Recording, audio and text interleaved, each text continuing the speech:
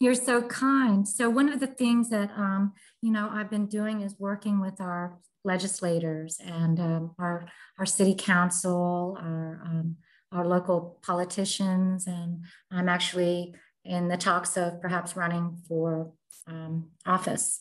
So I know that's a first. I literally, this is why I'm dressed in red, white, and blue today. I just got back from Republican women's luncheon. So I'm all gung ho about what we have in store. And, I don't care which party any of you or us are affiliated with. I'm affiliated with the human race, and I'm affiliated with human dignity.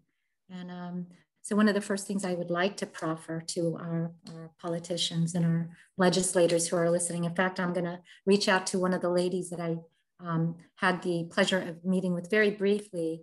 She spoke this afternoon. Her name is, oh shoot, I don't have it. But anyways, I'll look her up and talk to her because she can actually make some policy changes.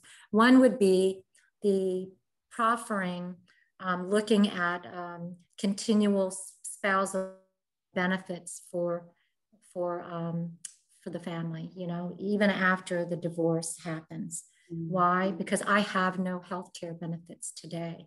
Right now, I have none. And COBRA, that's ridiculous. It's, $1,000 a month. Are you kidding? Who can afford that? So, and Affordable Care Act, forget about that. You want to know why I know that? Because when I went to go look for Affordable Care Act, something that was comparable to what I had, which was amazing.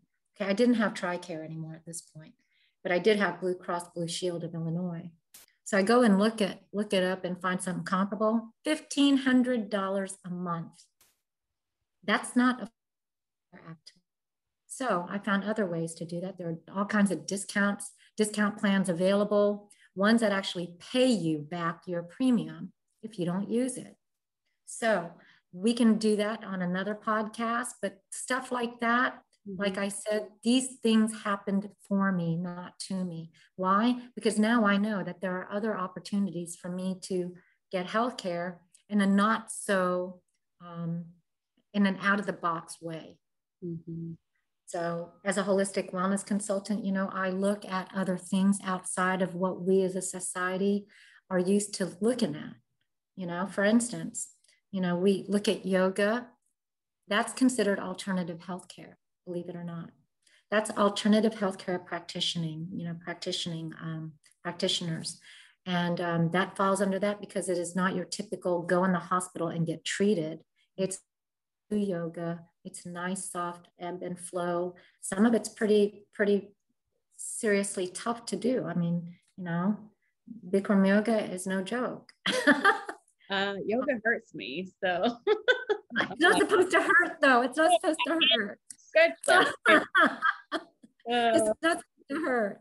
And so, anyways, so stuff like that, but also alternative healthcare also means looking at other health plans like that, like these discount programs, because not everybody can afford healthcare insurance.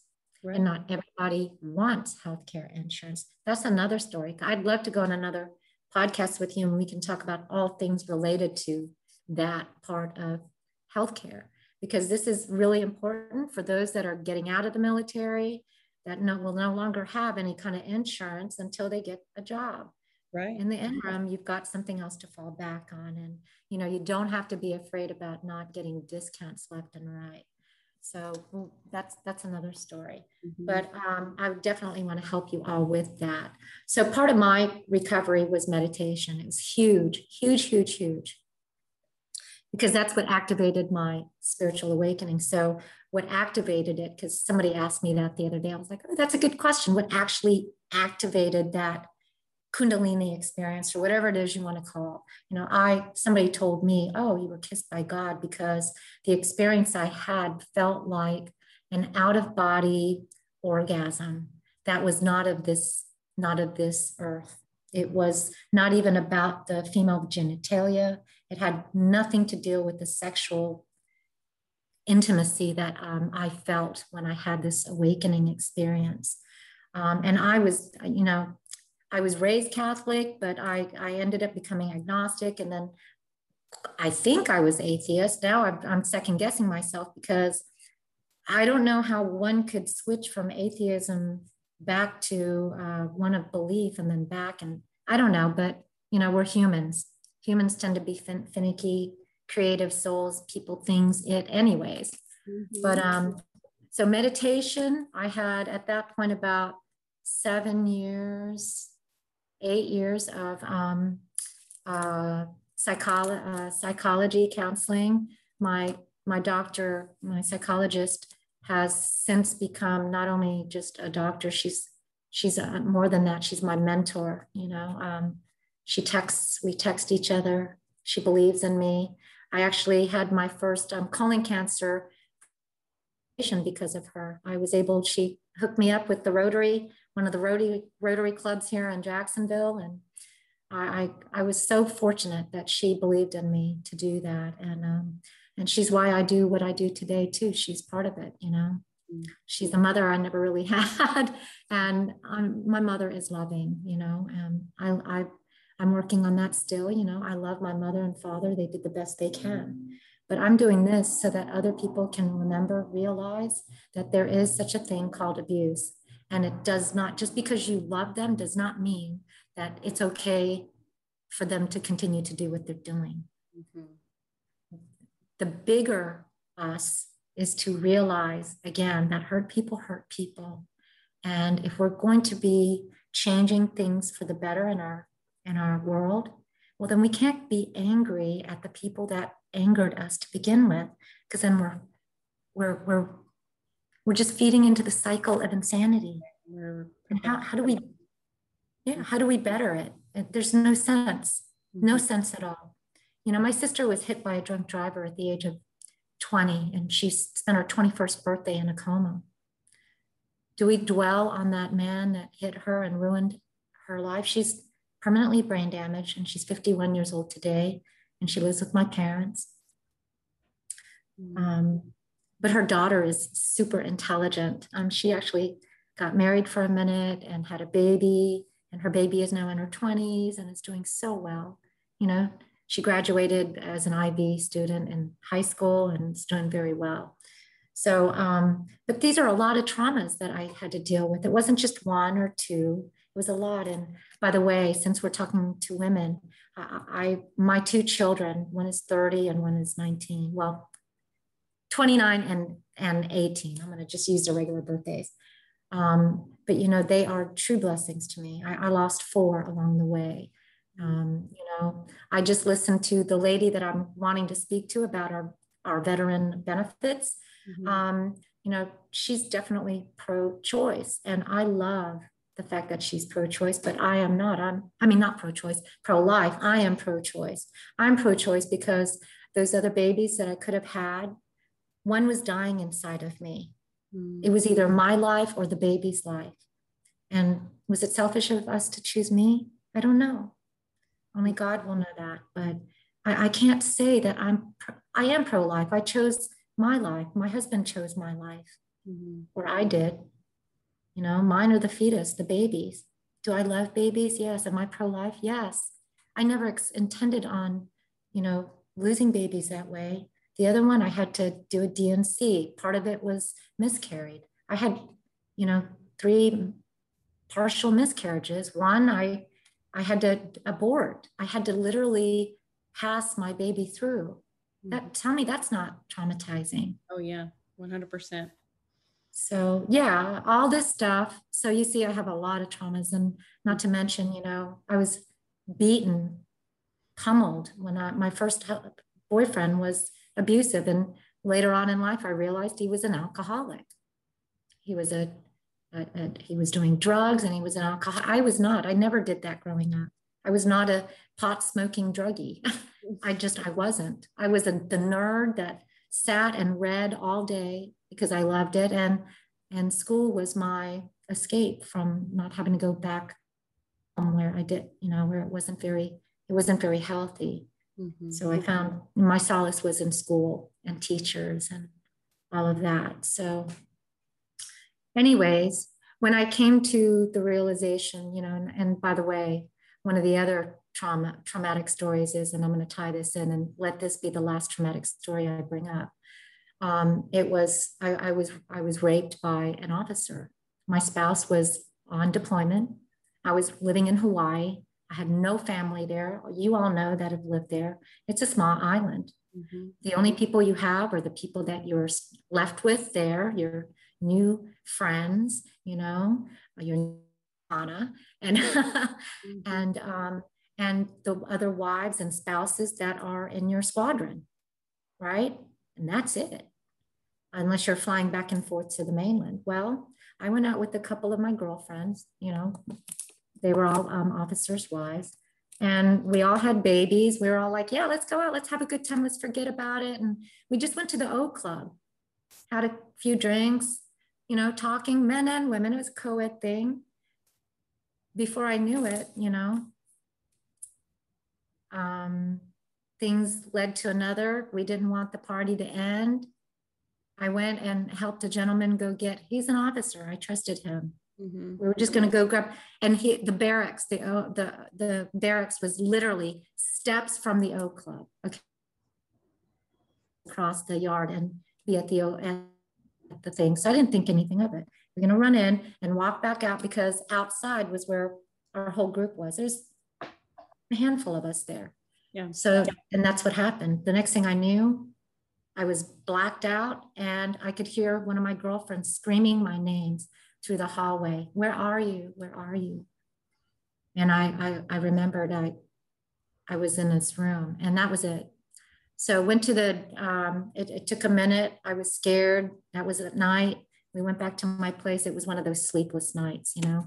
We're in Hawaii. It's gorgeous out. And we were all debating, what are we going to do? And then realized we need to take her to the hospital. By then, I'd already showered. I was sick to my stomach about it, you know. And I'm like, why did I do that afterwards? But I understand now why victims do that. Mm-hmm. It's disgusting. Yeah. So that's the last one. And what happened? Well, he got a slap on the wrist. That gentleman, I ended up having to go to New Orleans to fight it. He was 05 in reserve, and he got a slap on the wrist, and that was it. And he got demoted. That was it. And here's the thing. I could not stand how I was treated by the women, the one woman, when I went to Nolans to go in front of their, whatever you guys call it, the tribunal, mm-hmm. with all these big officers, you know, debating on whether or not to give this guy whatever it is his punishment is. It was a joke. The woman that interviewed me before I was put up on the court, she asked me why I was crying. Why are you crying? Duh, I was just freaking raped. Yeah.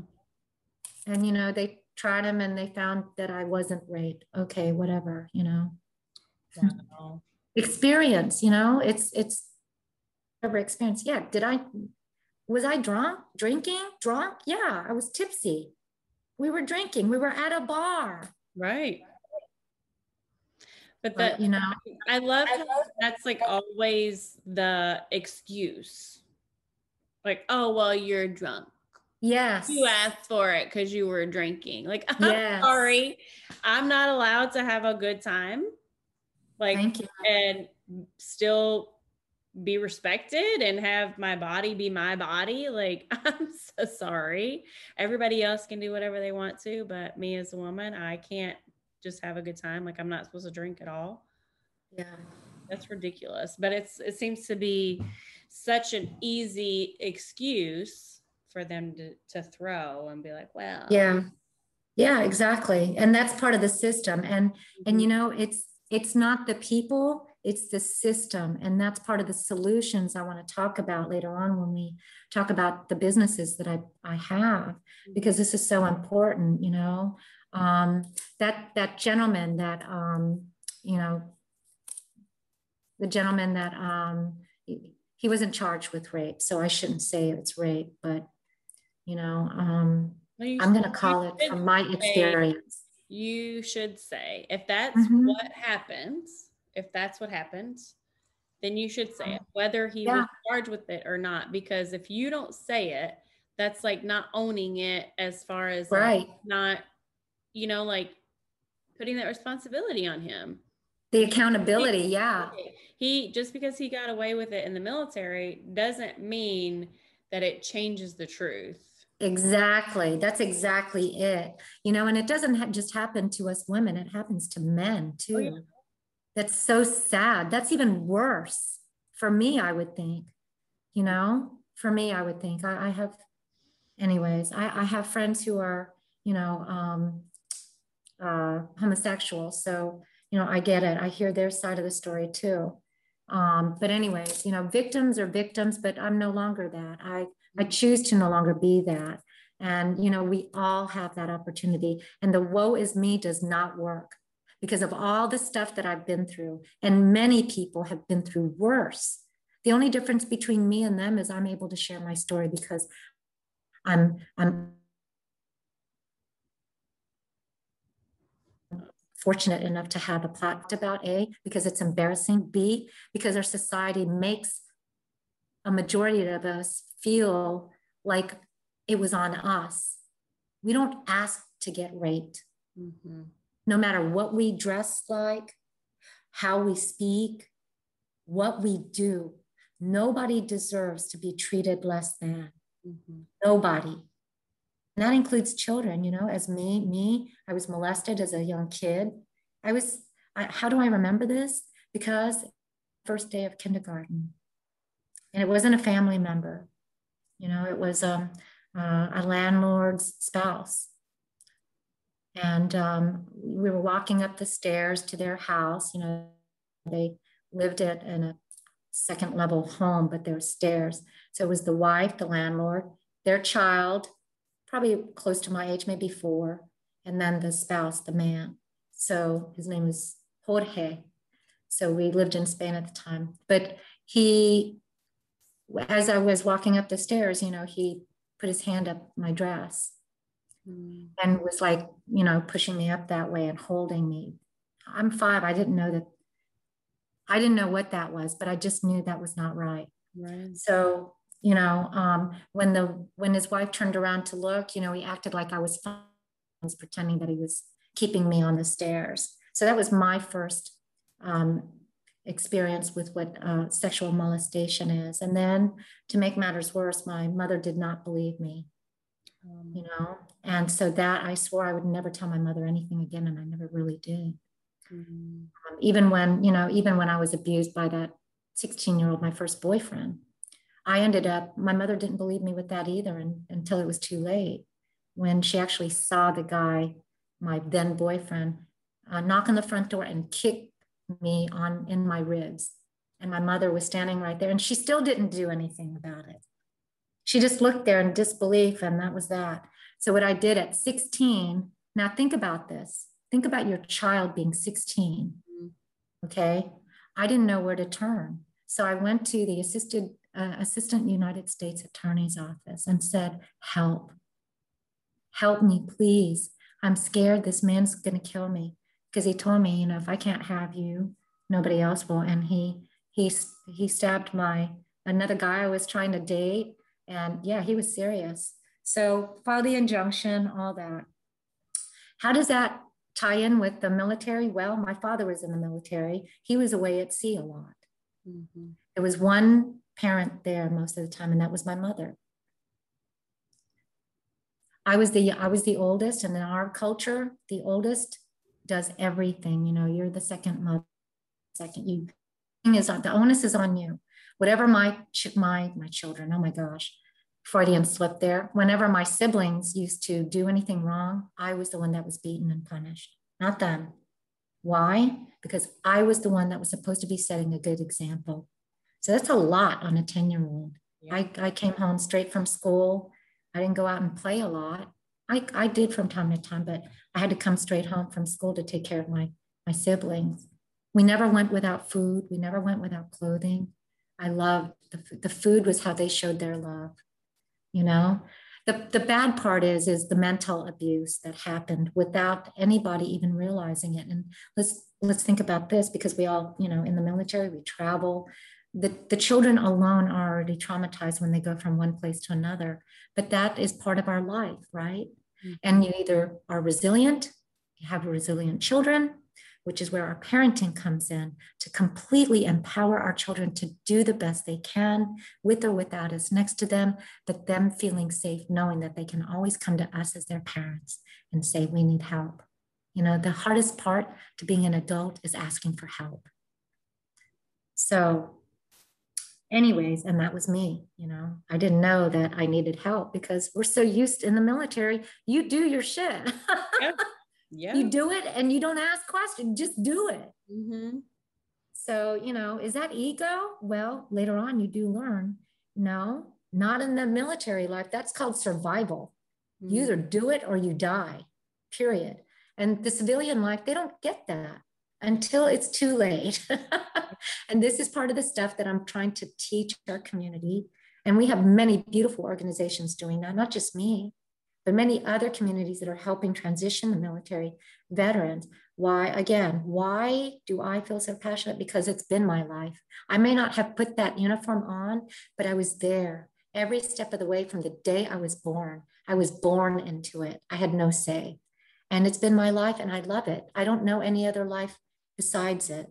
But I do, because at 53, going on 54 now, I've been able to, you know, the corporate world was my life eventually, you know, and so to be able to see the military and the corporate and the way the communication is so different has really fueled my passion to make things a little bit better for not just the military veterans, but for our community at large. Because when people start understanding us, the military, we understand them, we come together and we find a way to speak and find ways to say yes instead of no.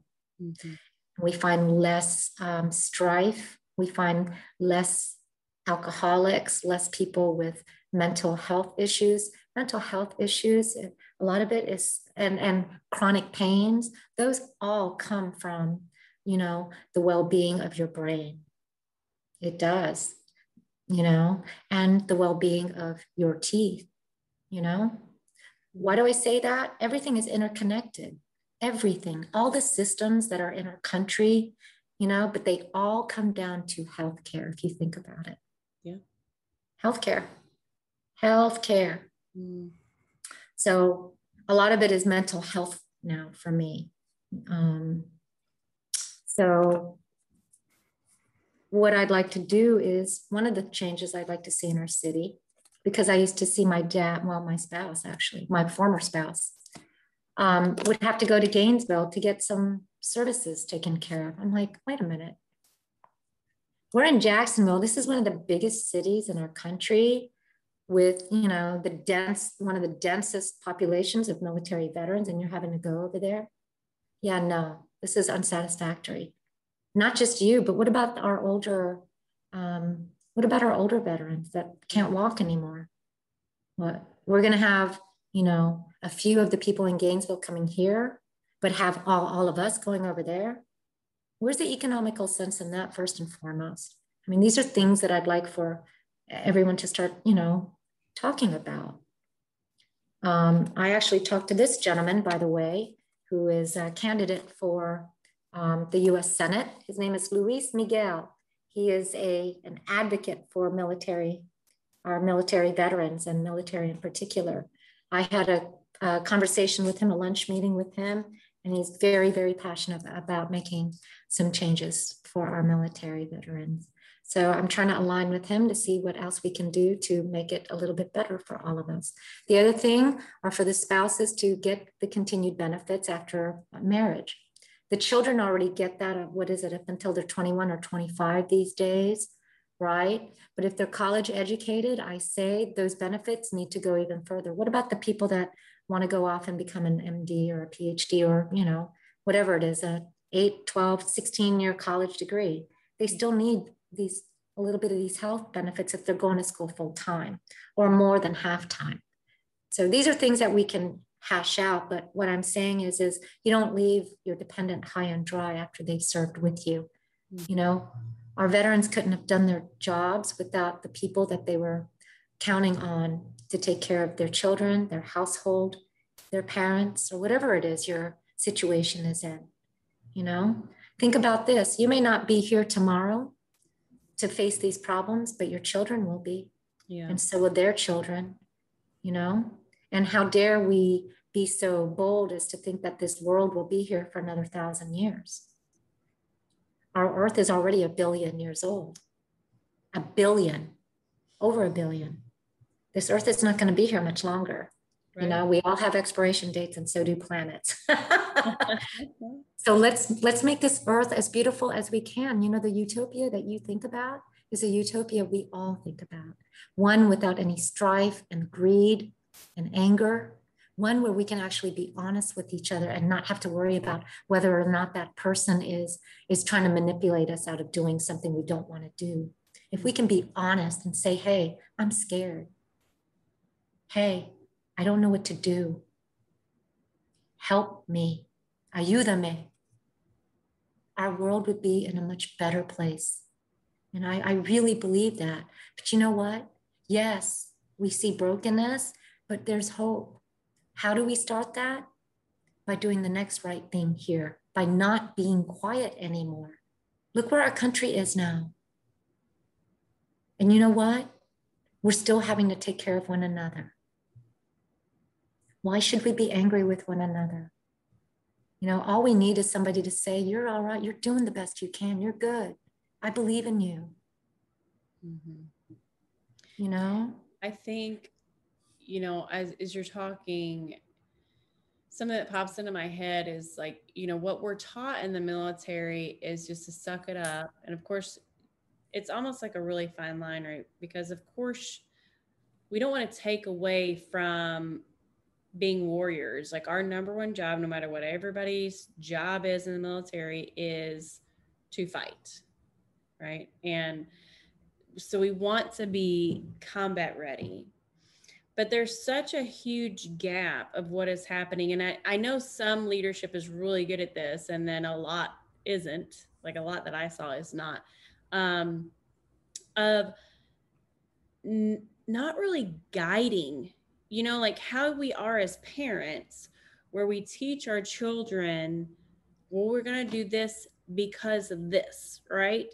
And we guide them along and we show them why, like not just you're going to be a good person, period. And then when they ask why, you know, well, shut up. Your job is not to ask why, right? And we have that brokenness in the military, like, well, don't ask why. We're doing this. This is how it's done. This is how it's always been done. And so you have that where the service members are being taught that. And, you know, most of them from 18, right? A lot from broken homes, bad childhoods. So this is kind of like they're being retaught or being taught how to be an adult, but they're being taught by saying, well, I'm your boss. And I mean, I did the same thing because that's what I was taught. Right. Exactly. So you said, well, you don't ask me why. And there's no guidance. It's do this, do this, do this, do this, and shut up. Right. And so then of course they're coming home and bringing that home, right, to their families. Yeah. To their children, to their spouses. And so there's never that guidance, kind of what you're talking about. And it's like, then we wonder why we get out and we can't hold regular jobs. Exactly. Because you can't go and talk to people like that in the real world. You can't exactly. Go, shut up, you just do it because I said. Like, that's not how you But you know, you make a great point though. And that's what it is. It's all about being mindful in our communications. You know, we laugh about that nursery rhyme, you know, sticks and stones might break my bones, but words will never hurt me. And that is such a lie. It is such a lie. Yeah. Words do hurt. Words remain. And words are experience. Words are thoughts and words are things. What's like that? I don't know if it's a parable or a story. I mean, I've read it probably on Facebook. But you know, the boy who, I can't even remember what he did, but his dad made him go hammer in all these nails in the fence, in this wooden fence, right? Do you know the story? No. So he hammers in all of these, you know, say it's 100 nails, right? Hammers all of these nails into this wooden fence. And then he goes and tells his dad he's done. And he's like, okay, now pull them out. So he's like, what? So then he go and get all the nails out, right? And so he's basically, he said, now, you know, tell the fence that you're sorry for hurting the fence. So he has to apologize to the fence. And he's like, just because you apologize doesn't take the scars away. That's right. Right. So words, and that's, I mean, that's why we say things like, don't say things in anger, like in your marriage and that sort of thing, because that sticks with you. And, you know, whether you truly mean it or not, if you say something, the other person is always going to just believe that you meant it. That's right. That's right. And yeah. And when you come from a household or a work environment of nothing but, you know, toxicity, because it doesn't, I mean, just because my experience was at home doesn't mean that this can't be related to at work or even at church, you know, or wherever it is that you do your spiritual practices or wherever it might be. There's always this, it's when you feel, it's when you feel like you're almost going crazy. It's like your reality is being twisted by something or someone. You know, it's like, let's see, for instance, I don't know, Hitler, all right, the propaganda there. What did they do? They just kept on drilling in the people's heads, you know, hate Jews, Jews are bad, this and that, this and that. You keep saying that. Those are like affirmations. We call in America, these could be positive affirmations. You know, we use them to lift us up. Well, who's to say that that wasn't lifting them up without them even realizing it? Aren't we doing the same thing right now with hello, that's exactly it. That's why I brought that up. There's so much division and hate, regardless of how you feel. I mean, it baffles me that people, like, I have lost friends, and I really say anything one way or the other, but people are so passionate about the things that they have been fed, and they're angry but not researching things for themselves. It's dangerous. I have seen, like, this, to me, this whole thing that we have gone through this past year has been mind-blowing, and I'm like, that's exactly how Hitler did it. Yeah. Exactly how he did it. They have slowly, quickly, but they quickly figured out that division, right? I mean, that happened fast, and it's just grown over this past year where people are like at each other's throats. Yeah. And look what's happening in our country. It's happening all over again. And this is how that started. Mm-hmm. That easily. You get sucked into it without even realizing. Mm-hmm. For instance, you know, Black Lives Matters, you know, I fully supported it at one point because I thought that it was one thing until I realized what was going on. You know, people are going to say, oh yeah, but that you're falling into the trap. No, but that's the thing. You have fallen into the trap. I know it because I've seen it and I've lived it. I've lived being manipulated for so long that I can see it in a heartbeat. You know, I was trying to explain to a friend of mine, eventually, you know, we look at people in the psychological world. We look at people when we respond or react to something. They say that we are actually projecting what's inside of us. Well, eventually what happens is you see things for what they already are, that mirror has dropped and it becomes a window, a clear window of truth. Nobody's able to project anymore off you because now you're showing them, you know exactly who they are. Mm-hmm. Because you see right through the BS. Mm-hmm. Anyways, that's manipulation. That's sociopathy. It's sick. It's a sick mind F game. Yeah. You know, I used to find words to cover up the nastiness. When I had kids, I would say fudgesicles, you know, instead of the F word, I'd be like, oh, fudgesicles. So that's what I'm gonna stick with because it's still, you know, delicious. I love fudgesicles. Right? Yeah, fudgesicles, man. You know, the other thing. So I wanted to get back to the what was it? The VA stuff, the veterans stuff. So I met a woman, and in fact, it was where you and I met at the health fair. Yeah. The military health fair. Was it? It was military, right? Not just military veterans, but military. Yeah, well, it was like a both very holistic health or something like that. Which I was like, okay, this is my jam. Okay. Oh yeah, right. Yeah. So one of the female veterans I met there, I don't know how old she was, but anyway, she's probably in her 60s. I don't know, no, not 50s, maybe 60s. So she had shared her story with me. Actually, it was her daughter that had shared it with me and she was doing the Beamer thing. Did you do that Beamer thing, that Beamer table? I got there too late. I was like, wait. And they're like, she's not doing anymore. So yeah, so the veteran was there. Her daughter was standing up against the door, and I spoke to her because she had talked about something else, which is gifts, you know, psychic gifts or whatever you want to call it. What do you call that? God's gifts? What do you call it? I don't know. What do people call it these days? I don't know. Anyway, psychic abilities. Yeah. So I went up to her because I have some of those and we were talking about it. It was cool. She can actually hear different frequencies. So she also served in the military, and her specialty was in communications and audio. And I'm like, oh, that's so cool. You got into the part of the military where you could use your real gifts. She could actually see and hear frequencies, which is what I can do. Like I can literally see and hear frequencies. So like where you see like gamma wavelengths and, you know, all of that. So I can see that. And I was talking to her and she's like, yeah, I can see that too. So we were talking about that.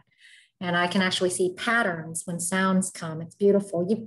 If you Google it on YouTube, sound patterns, you can actually see the beautiful patterns that sound and vibration makes, you know, on reality. So anyways, that's that.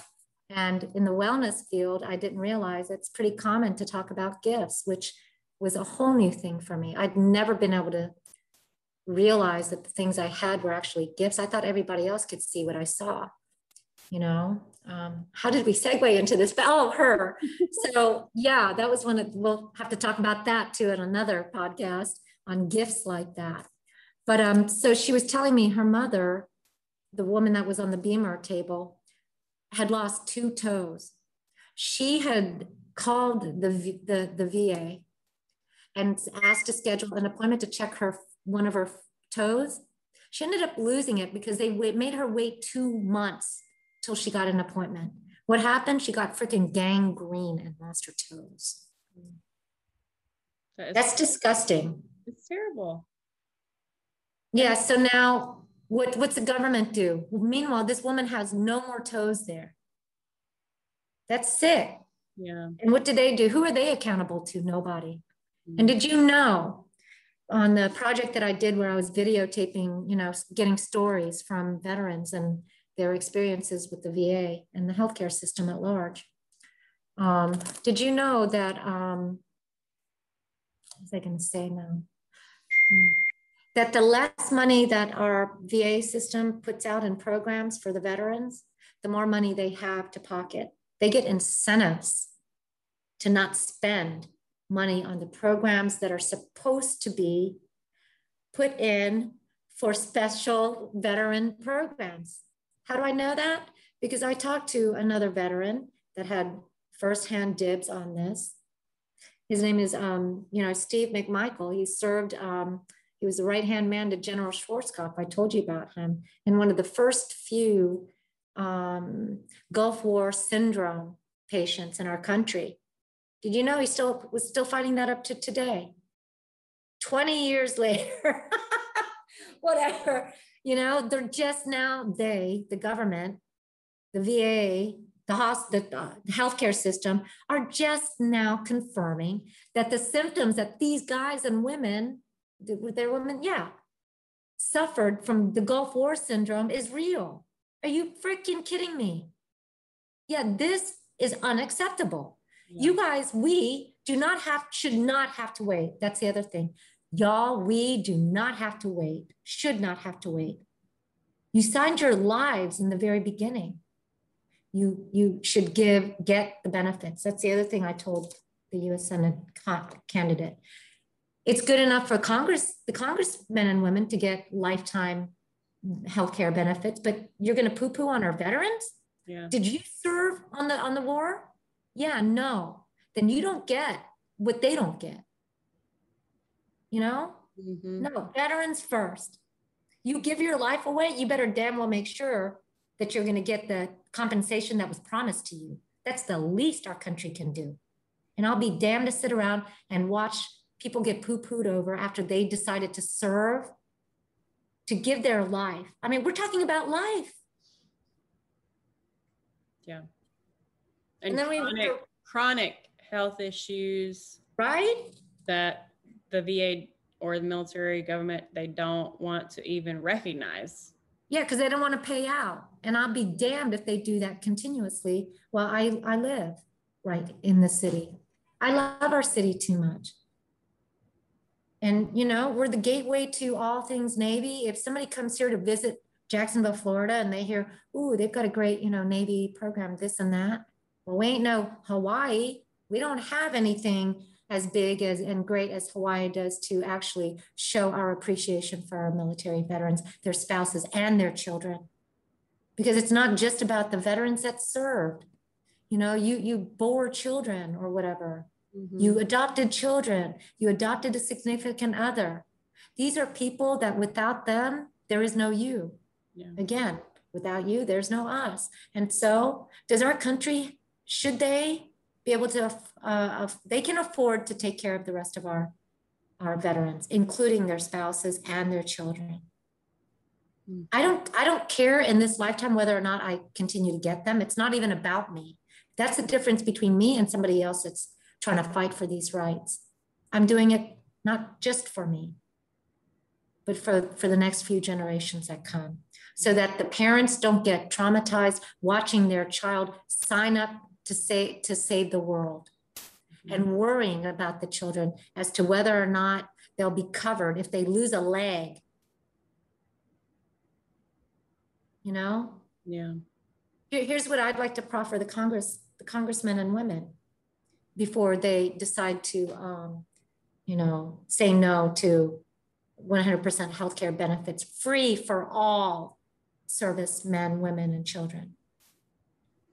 You serve one day, you sign your life on the dotted line. You do it. Let me see you live this lifestyle for a year. Bring your spouse and your children. You do this with the same kind of benefits that you provide our people. And I'm going to do that to the city council people. You want to represent your district? Then you live there for 3 days. Live there for a day. And then tell me, what would you change and how will you change it to better our city? Because we're only as good as our worst link in the city. So anyways, and part of that is we need to take care of our veterans. There's over 88,000. That can populate an entire city of its own. Yeah. And so what are we doing to support, we as entrepreneurs, we as business people, what are we doing to uplift our military personnel? I'm going to say personnel being all the entire family. Mm-hmm. You know, your children are military, Leah, right? You know, they don't have the uniform on, but they are. You are still, you always will be. Once you serve, you will always be a veteran. You know, I have friends that served 2, 3, 4 years. They're like, I don't know, am I a veteran? Yes. If you served in the military and you were honorably discharged, yeah, veteran. Even when you're dishonorably discharged, but you're not looked at as, you're not given that, you know, There's something there that's totally different. When you're dishonorably discharged, that's different. Then you have to come upon a committee to decide, because every case is different. That's the thing about AI, AI and a human board.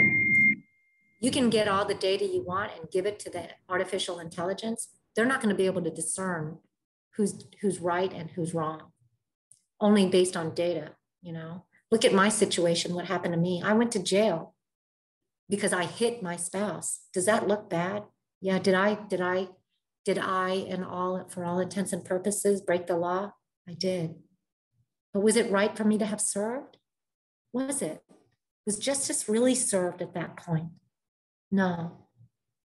A, you just spent your taxpayers' monies on someone who was abused.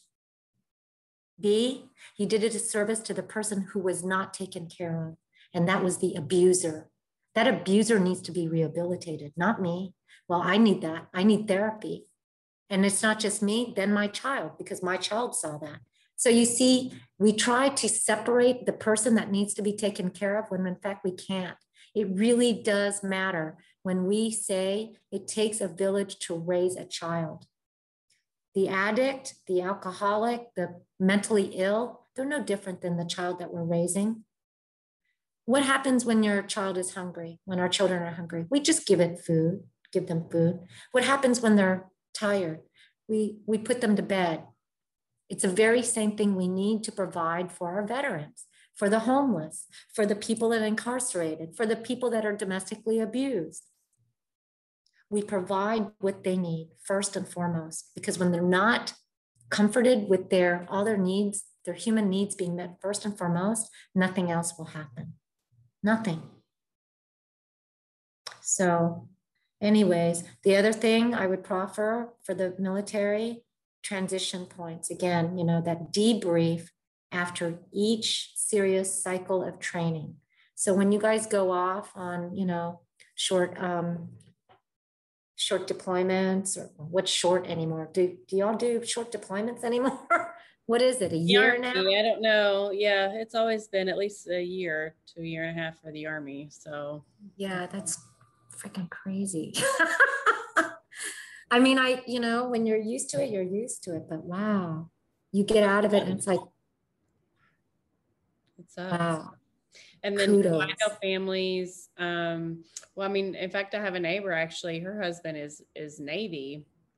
We don't live in a military neighborhood, but I just across the street happens to be a Navy family. And we've lived here for a year, and he had to do like train up after train up after train up after train up after train up. So he was gone. And then he finally went on a deployment. But I mean, he's like barely been here the whole time we've been here. Wow. Wow. And I mean, they have 5 kids. So yeah. Every time he comes home for a train up, and every time he leaves for train up and then deployment, I mean, it's so traumatic on those children. Yeah. And she has to pull it all together. And then for her too, I mean, she doesn't live in a military town. So it's like, even worse. She's by herself, So yeah. I mean, we help all the time, but I mean, it's not, like there's no support system for her. Like, I don't know if anybody's really reaching out to her from his unit or anything like that. Yeah. And see, that's the issue too. Every unit, every squadron, whatever you want to call it, we all have our ways of doing it. Each one of us in different branches of the service, whatever. But when I was in the military, when my spouse was serving in the military, we had what's called an ombudsman, that took care of all of that. She typically was, it was a position that was put up by the Officers' Wives Club. Did you guys have any of that? You guys had like a wives club or a spouses club, right? Yeah, it's called FRG in the Army's Family Readiness Group. Right. Yeah. Okay. FRG. Yeah. So, I was kicked out of one of those. You were kicked out? What did you do? What happened? I honestly don't know. So I was still in, and I had just had a baby, and my husband was deployed. And so I would go and listen. And see, the thing is you wanted to be my friend because I did all of the travel arrangement for them to come home for R&R. And I did all the travel arrangements and set everything up for them to come home from their deployment. Yeah, so everyone that knew you were in the know. Right, but the wives didn't know that. So they didn't know what was going on ever. But I would go to the meetings and then I would just offer things up. I mean, I can't really think of, but just kind of like random, like, hey, you know, maybe we could do this for the unit or this for the families. And the commander's wife started screaming at me in the meetings and was like, why do you always come here and attack me? And I'm like, I was just coming from like a soldier's perspective. Sounds like an ego problem to me. But I mean, my husband had called because we had a change of command while he was deployed, and he had called and cussed out our commander actually because of the way that they were treating me. Because they would keep me like I was put in the admin room, you know, so we were all counterintelligence. So we didn't have like an admin like job for our unit. Like everybody just kind of had to rotate around. So they put me in the admin room and my baby was in childcare. I would have to go pick her up at 1800, bring her back. And I was the only one at work. Because the commander, like, he's like, well, I need you to fix this slide. And he would send me one. And then he'd say, well, I need you to fix this slide and send me another. Like, can you just send me all the slides at once? Exactly. But it was just like stupid stuff. And then he started threatening to get me kicked out of the Army because I didn't have a family care plan. And I'm like, it's 8 p.m. It's 2000. Like, and I'm the only one here. I'm like, this would be an easy fix. Like, put somebody else in the admin room. Like my husband is deployed. And so, you know, I'd asked to be taken out and they wouldn't take me out and put somebody else in that position because anybody could have done it, you know? Right. And he was just constantly threaten me and to kick me out and all this stuff. And you know, I was like, I had a nervous breakdown actually, because I was like being sexually harassed by my, you know, platoon sergeant, my first line supervisor. I mean, it was just really intense. And I had a nervous breakdown and there was nobody there. Like I wasn't part of FRG and the soldiers didn't like me, you know, so it was like, I was completely alone. And I told my husband about it one time when he talked to me. So he called the commander and he was an E5, you know, so he's like this little peon to the, you know, to the unit.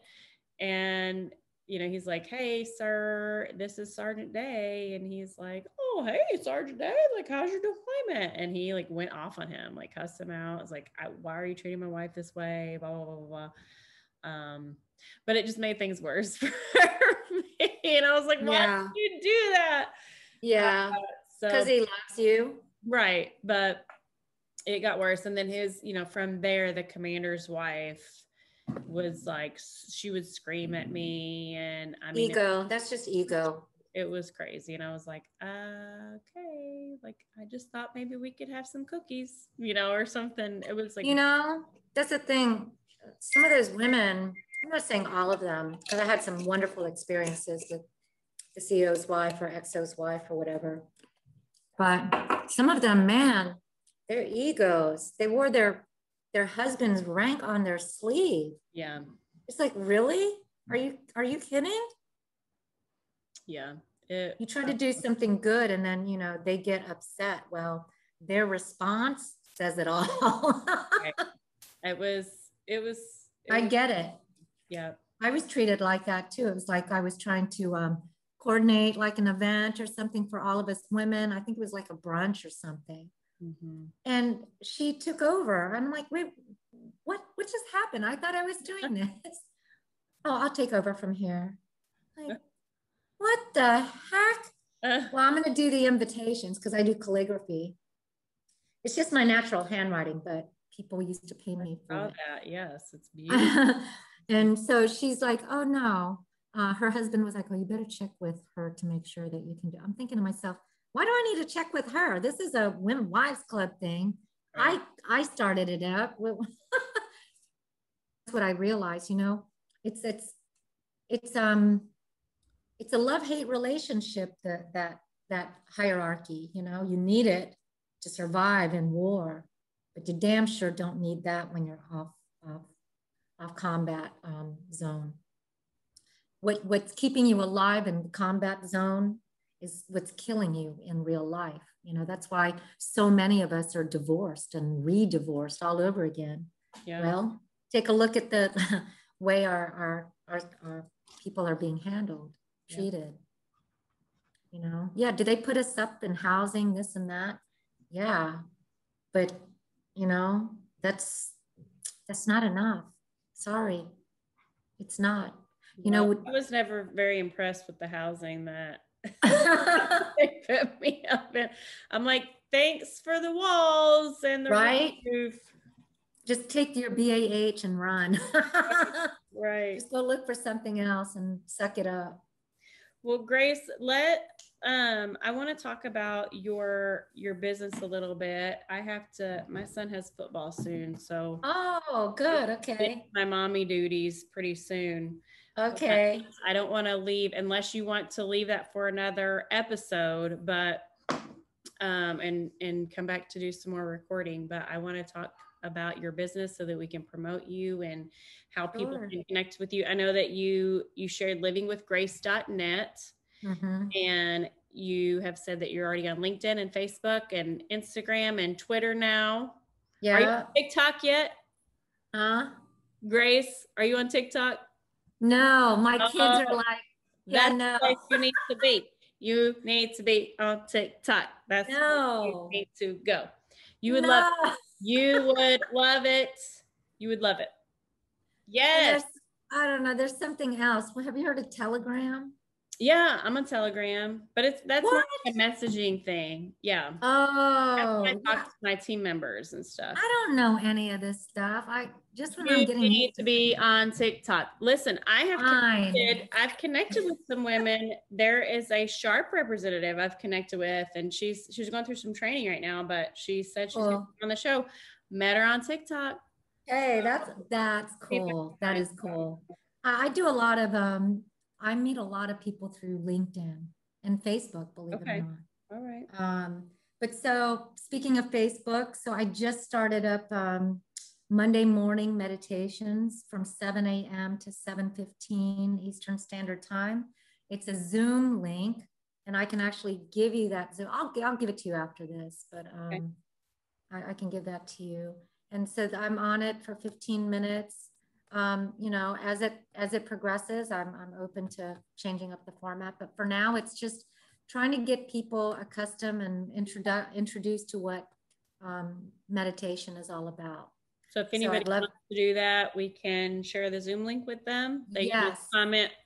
They can just comment on the video, and we can share that with them. Yeah, actually, here, let me see if I can give it to you now and see. While you're looking, check this out. Check this out. Okay. Oh, wait, I had my volume down. Oh, wait a minute. You go ahead. I don't know what's happening. Okay. Why? What happened? Technology's not my friend. Oh, today it's not, is it? No. All right. So here's the meeting ID number. It's not. So it's Zoom, and the ID number is 878. Put it in the chat. Actually, hold on. I just lost it now. Shucks. Where is it? Oh, here it is. Okay. Let me just copy it here. Oops. So it's 878-1514-909. I'm sorry, 9039.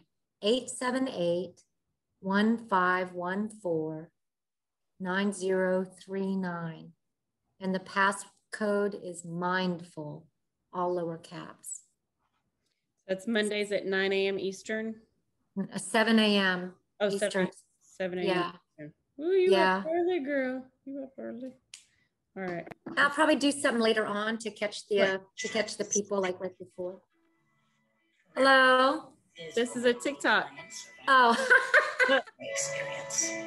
And vicarious trauma is the stress and trauma that the helper may experience. What's the difference so she goes through stress? I like that. Of Sam, Instagram challenge. She goes through, she's on TikTok. That's not all about dancing and all that stuff anymore. So that's TikTok. Yeah. Yep. So mindful meditation helps in more ways than one. You can use it for, anxiety, for stress, to actually help heal PTSD and other traumas. Anything and everything you can utilize meditation for. The most important thing is to be able to bring you right back to the now, so you don't have to worry about the next breath that you take, because really all we have is now. Mm-hmm. So meditation is actually training for the brain. The brain is a muscle, it's not unlike all the other muscles out there. So if you don't use it, you do lose it. It's like a car, If you don't drive that car around from time to time and get it lubricated, because that's what cars like, is the lubrication. Mm-hmm. If you let it sit there, everything dries out and rots. But if you use it from time to time, it's just like human beings. You're in the health and wellness field. Mm-hmm. You don't move your body, you don't get the lubrication, and guess what happens? Your body starts slowing down. It starts getting brittle. It starts hurting. Chronic pain starts with that, the not moving. Mm-hmm. So meditation helps you get there mindfully. So I really believe in that. And, again, it catapulted me into my spiritual awakening. Some of you might be deep into your spirituality or on this spiritual path. Meditation is one of those modalities that can get you there. It worked for me and it healed me tremendously. I went from 24 medications to I'm down to 2. Amazing. Healthy eating, meditation. I did Tai Chi, which is another form of meditation. We could do a whole nother segment on that. I'd love to be able to do that with you. Okay. And yesterday was National Health Day, by the way. That would have been a great thing. But anyways, so that's one of my businesses. Living with Grace is an umbrella company that I have. I have many different, a variety of talents. So mindful meditation is one. I facilitate that. Again, I do consultations, the training, the coaching on mindfulness, recovery, and wellness. So say if somebody, I have somebody that wants me to actually, be there at the doctor's appointment, and I'm basically like your friend that can help you ask questions that you may not have even thought about. Mm. And I can help if you have like a modality that you're working on now. You can say, hey, I'd like to do better. Can you help me with this? I can take a look at it, you out. And again, work with what you have. So maybe you want to get off meds. I can help you with that with the help of your doctor. I don't do anything unless your doctor approves it. I'm here as an addendum for you, mm-hmm. for the client. So think of me as 911. Hey, instead of calling your doctor and being charged an arm and a leg, you call me and say, hey, I got this. What can I do? I'll give you that. That's what the coaching is. And my ultimate goal as a coach and as an advocate is to make sure that you don't ever have to come back to me again. Mm. You may not need me, because that's my goal, is to make sure you don't need me, because I'll provide the tools that you need. Hopefully for the rest of your life, you'll know what to do. But you come to me because you want to, because you want to up your game more, because I have more tips that I can maybe provide to you, or we can work together. It's not me knowing more. It kind of is, but it isn't. But it's about us working together. Mm-hmm. Because even doctors, I would run from any doctor that does not believe that it is not a team effort. It is, But also it's a different perspective. It's kind of like when you are telling your kids something and then they hear it from somebody else and they're like, hey, guess what I learned today? And you're like, I told you that 15 times. Exactly. So you can be that different perspective. And then also I love that, you have been through, I don't love that you've been through. No. Yeah. But I love that you're using your traumas. These incredible traumas that are just, it's like one after another your entire life, but you are not broken. You know, you, and I'm sure that you would agree. Like, I feel like we are always a work in progress. Like, we're never quite there. That's right. But you're steps ahead of the people that you're helping. You know, sometimes a lot of steps ahead, maybe sometimes you're a few steps ahead, but you can be there as a guiding light and you've been through it. So I think that's really important when helping people. It's hard to hire somebody or work with somebody when they haven't been through anything, because you're like, well, what do you know? You know, like, you don't know what I'm going through. That's right. So, you know, you have been through the gamut of things and can help a plethora of people from all kinds of different backgrounds or whatever their experiences and traumas are. So I love that you can offer. Yeah, thank you so much. And that's another one of my businesses actually is Recovery Peer Specialists, RPS agency. So it's a peer-to-peer, it's a peer placement agency. It's the first of its kind in the world. I know that because I made it up. I am the creator of this whole thing. And certified recovery peer specialist is a thing in our country, in our state. It's brand new. It's only been in our country, in our state system for about 5 years. So again, I'm the first one holding this, and what it is using people with lived experience in substance use, you know, opioid addiction, mental health, you know, and also 500 hours of evidence-based training. Now that's getting the certification through the state. It's called CRPS. It's what I am. I am provisional, meaning I've taken the test and I've passed. I've already completed all of the training. The only thing is I haven't completed all of the necessary hours that are required to get my certification. And at this point, because it's so new, I may not get that because it's so difficult trying to get a business started and trying to get those hours in. You have to get 500 hours in within the year that you get certification. And that's a lot of hours. You know, that's just as much as what a PhD gets in getting some of his or her training. So if you look at it like that, these people actually are first responders. They are the transition point between the time that somebody is getting clinical services, say from a guidance counselor or a counselor, into real life. So, you know, we are not clinical, we are not clinically motivated to help out, but we are in that life of transition where we're getting them out of the clinical part and helping them move back into real life so that they can actually become productive citizens of our community. So where do we use CRPSs? We use them in the courthouse, you know, when they're in trouble. We use them, and we can use them in the emergency care units, the emergency units for the hospitals where a lot of drunk drivers go. And, you know, what I could do is assign a peer to that person because the doctor's too busy. The doctor's going to be like, hey, I've already treated this person, but we got to get this person out. What can we do? Well, we can make sure that that person is in alignment with what the doctor has treated them for, and use somebody that's already had that experience to say, hey, I've been through this, let me help you out.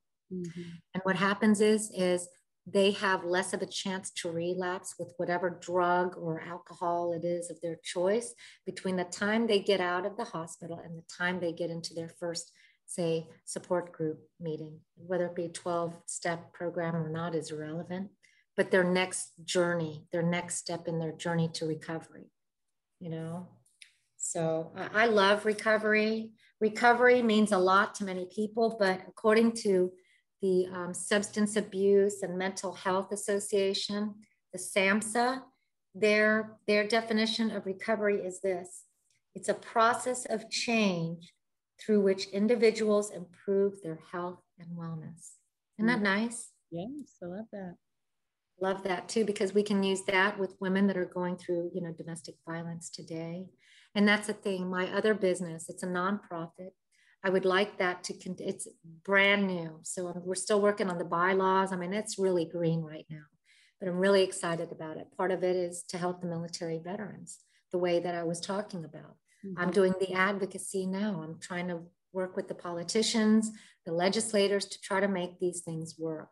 The other thing that I want to do with the nonprofit is to use that as a springboard, as a leadership program, taking the veterans that have had these experiences and saying, hey, I'm here to help. I would like to be a recovery peer specialist. I would like to help that next person going through these illnesses or these issues because I've been through it. Mm-hmm.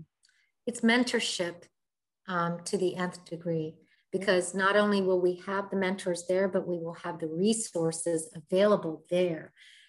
I want this to be a hub of all things recovery, and also all things where our veterans can come and say, oh, I need this service, not for me, but for my wife or my husband or my child or my niece or my nephew or whatever, my dependents, because it's all things related to recovery and it's all things related to our community. We have so many beautiful nonprofit organizations, but nobody knows about them because there's no real directory. So I would like my organization to be that hub. And eventually I would like our hub, our city, this organization, and all of the organizations related to military veterans. I want our city to be the hub and the model of our country, because our city is amazing. We are the third biggest city in our country to have this many veterans. So now I'm starting to sound like a record because I'm so excited about this. But so that's the nonprofit, and then the RPS agency is my third business. So yeah, it's crazy. I've got 3 businesses, but with your help, we'll get the nonprofit going. You know, the other part of that is I'd like to see it be utilized as an art and music studio for our local kids and up and coming artists. You know, I'm an artist myself. So what I'd like to do is proffer selling my artwork and putting about 40%, which is almost twice that of most people who would offer to provide for their nonprofit. That's how much I care about our city. I'm willing to give up 40% of my earnings to my nonprofit so that I can help the next person that's dealing with these issues. I love that. And it sounds like something, you know, that so veterans can go through it, their families can go through it, and then they can turn around and become a mentor if that's what they so choose to do, which I feel like ends up being a passion. Like when you go through something, I mean, it's very similar to when you get into psychology, or, you know, you get into certain, like I'm into health and wellness now because I went through my journey after transitioning out. And it's like you start learning that and doing things for yourself to heal yourself first, and then you pay it forward. So I love that, Grace. So, man, I love what you do too. We're all doing that. You know, we're put on earth to help one another. It's all about relationships. It's helping the next person that needs the help. Mm-hmm. Well, thank you. Oh, thank you. Look at this. I have so many notes that they Yay. Oh my goodness. Yay. Grace, thank you so much. I don't want to like cut us off, but yeah, thank you so much. I have to get my kiddo to football. We gotta feed them. Yeah, you gotta be. They like to eat. It's weird, the kids. But I so appreciate your time, and I'm excited because I know this is the very beginning of our friendship, and we're going to be working together more closely with lots of different things and chatting more. So I just want to thank you for your time today. Would there be any other like parting words that you would want to say to our audience before? Well, I would like to say, you know, always, you know, thank you so much for your service, whether you're, you know, a service member or a family member or someone supporting that family. You know, we tend to forget about the caretakers too, you know, so thank you for that, whether it be your mother, your father, or somebody that you pay, your neighbor, whatever. You know, we have to rely on one another. You want to know why?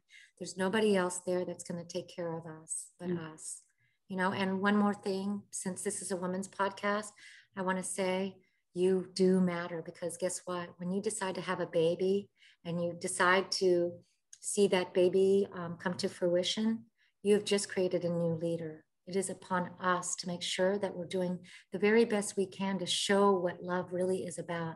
And by the way, kindness does not mean weakness. Kindness does not mean weakness. You know, I espouse nonviolence, but I also want to say and remind our leaders, nonviolence does not mean not defending. On the contrary, we're even more mindful and conscientious when we are doing nonviolent communications, because it makes us think outside of the box. It's like telling our friends and family, stop using curse words. I love curse words, by the way, but stop using curse words, because there's more words that can actually effectuate better change in people than those words that we choose to use. That's it. Oh. And one more thing, just anyone that is involved with all things nonviolence, all things domestic violence, all things military veteran that is interested in maybe being a part of my nonprofit, please reach out to me. I need all the help that I can get. You know, this is a community-oriented organization. What does that mean? It means you being there. How can you show your support? By paying membership to be a part of it, because that's what's going to drive the funding for our nonprofit. We don't have to keep doing fundraisers, but those are fun. The way to do it is to put your money where your mouth is, and that is to help us get funding so that we can provide services for free to the people that need it the most, the ones that can't afford it, right? Right. Thank you so much, Grace. I love it. Thank you so much, Leah. I hope a ton of people reach out to you from this, and I'm excited to be working with you more and more. So likewise. Thank you for your stories. Absolutely incredible. If you all did not catch the entire episode or episodes that turn from this with Grace and I, make sure you listen, because she is a force to be reckoned with. You know, and it really just goes to show that we cannot judge a book by its cover, because we would look at Grace and we would see this perfectly put together, beautiful woman and have no idea the crazy traumatic experiences that she has lived through and come out the other side as a better person and helping others. But more than likely, you know, she knows what you've been through, so, and can empathize with that. So Grace, thank you so much. You are a beautiful person inside out. Thank you so much. You. And I look forward to the next time when we are chatting. So. Yeah, me too. Enjoy the rest of your evening with your children. Thank you. And your spouse. All right. Thank you so much. Thanks for listening, guys. And make sure you're checking out neuroflow.com as well for your mental health needs. I will be putting the links for Grace's business on here, so check those out as well. All right. You'll have a great night.